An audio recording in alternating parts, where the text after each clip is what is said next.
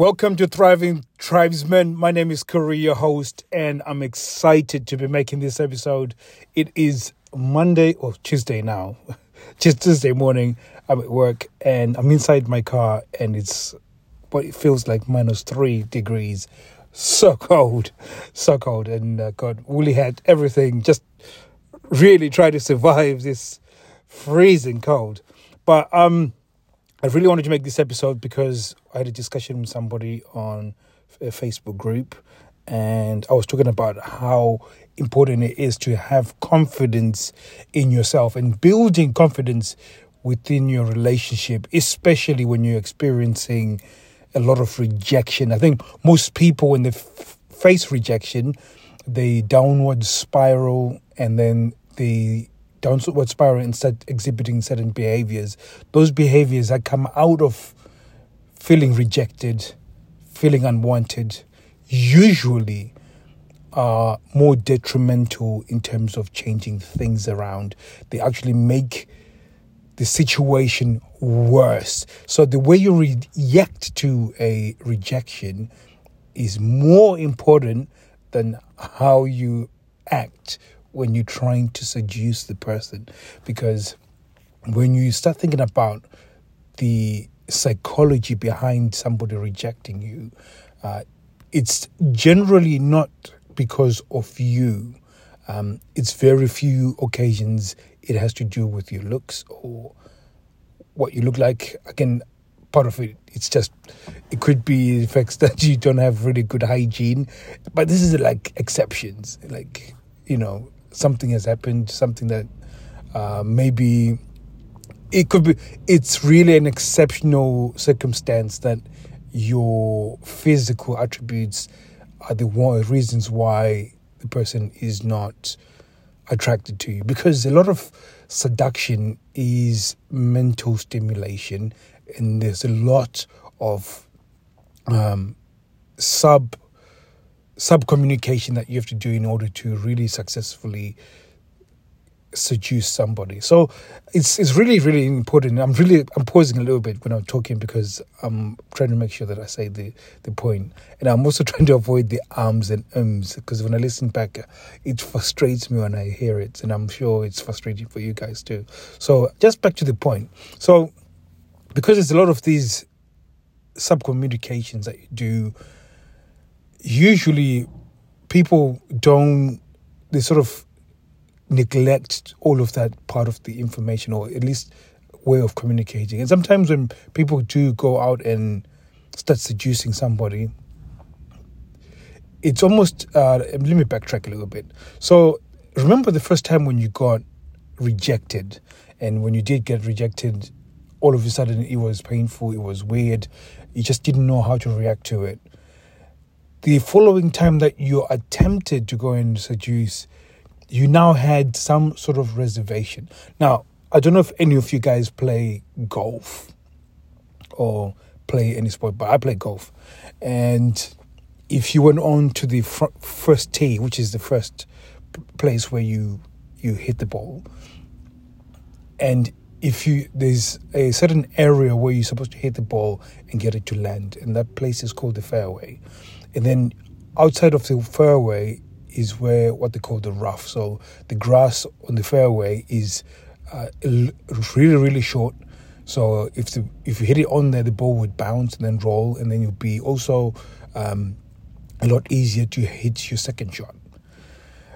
But if you hit it outside of the fairway, you end up in what we call the rough. This is really, really tall grass, very difficult to hit into, and usually it's probably a lot more difficult to get to the target. So your second shot is recovery or 10 times more difficult than the first time. And if you are in the rough, you're probably lucky, because if you end up in a place like a bunker, which is a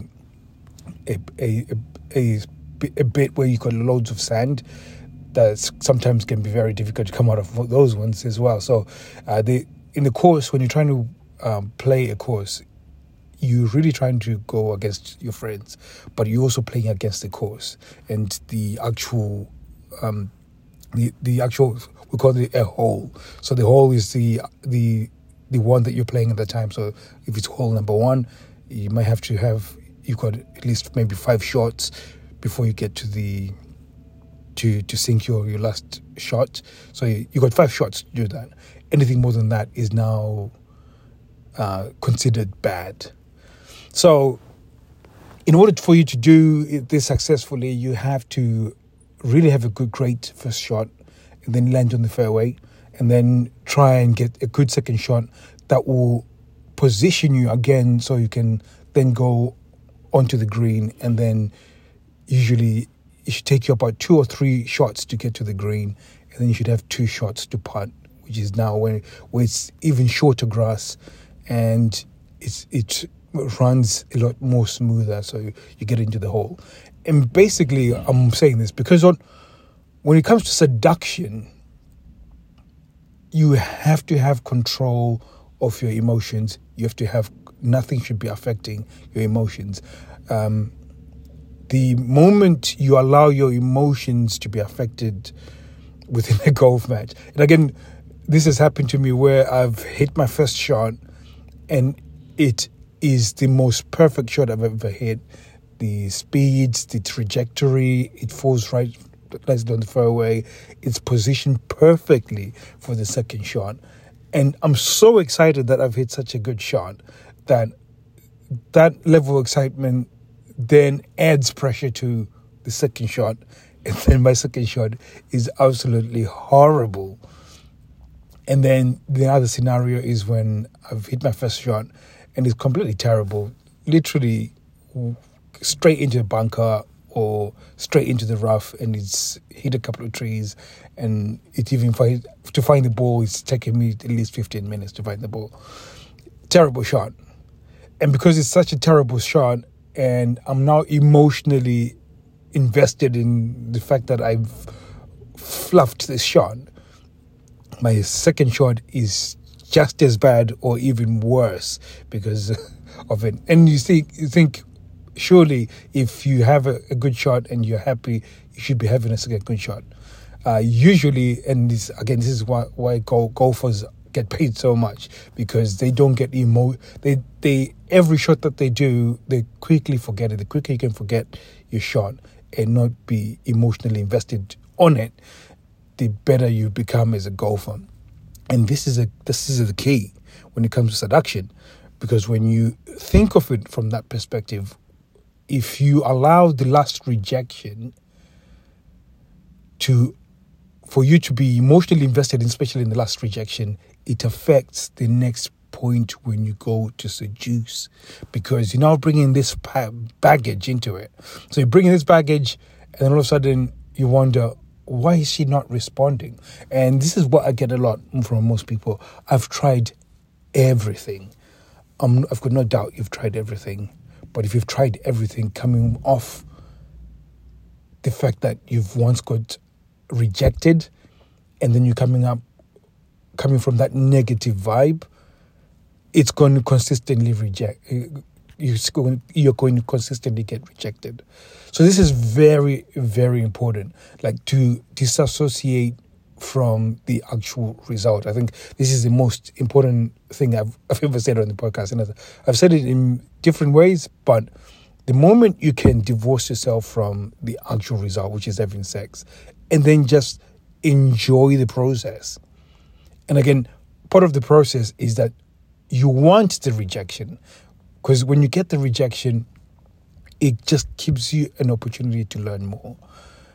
But usually if you sulk, you stonewall, and you do all sorts of things that are manipulative to change that person's behavior, it always ends bad. And this is the reason why the sexless relationship has lasted for so long. And when I speak to some of these people, they've been in a sexless relationship for over a year, and it's a year since they last had intimate moments. And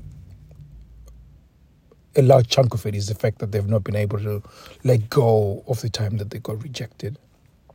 And when you get rejected and allow it to affect you, it will continue affecting you to the next point of seduction, and to the next one, and to the next one. And what's crazy about it is most most people are willing to continue doing this same mistake over and over again. So, because I know you are a smart person, you're not going to do the same thing over and over again and expect the same result. You're going to go to Instagram, Thriving Tribesman. I'm waiting for our new branding to come along. It's with the designers. Now, I'm just going DM us for some free resources. We're going to give you some resources on how to actually get confident, how to get bulletproof confidence, and then you can start turning your relationship around. And again, when you come over and send us DMs, we're going to start looking through your relationship in terms of asking you questions. And as you give us answers, we'll make a tailor-made plan for you to go and start changing things around. Now, you're probably thinking you're going to be paying loads of money. You won't have to pay any money. This is how we get clients. We go and give you everything that you need to go and start changing things around. Obviously, it's through a few phone calls. And then once you start changing things around, if you see those results, you're probably going to want to know more what else we have to offer, and then we'll be able to show you the next steps from that. So it's going to be absolutely incredible for you, and I don't want you to continue suffering in this. It's time for you to make a change and do something different. So go to our Instagram, Thriving Tribesman, and we'll be able to take you through the process of what it entails for you to join us if you choose to. But if you don't, no big deal. And like I said, by the end of the call, you're going to understand what is going on in your relationship.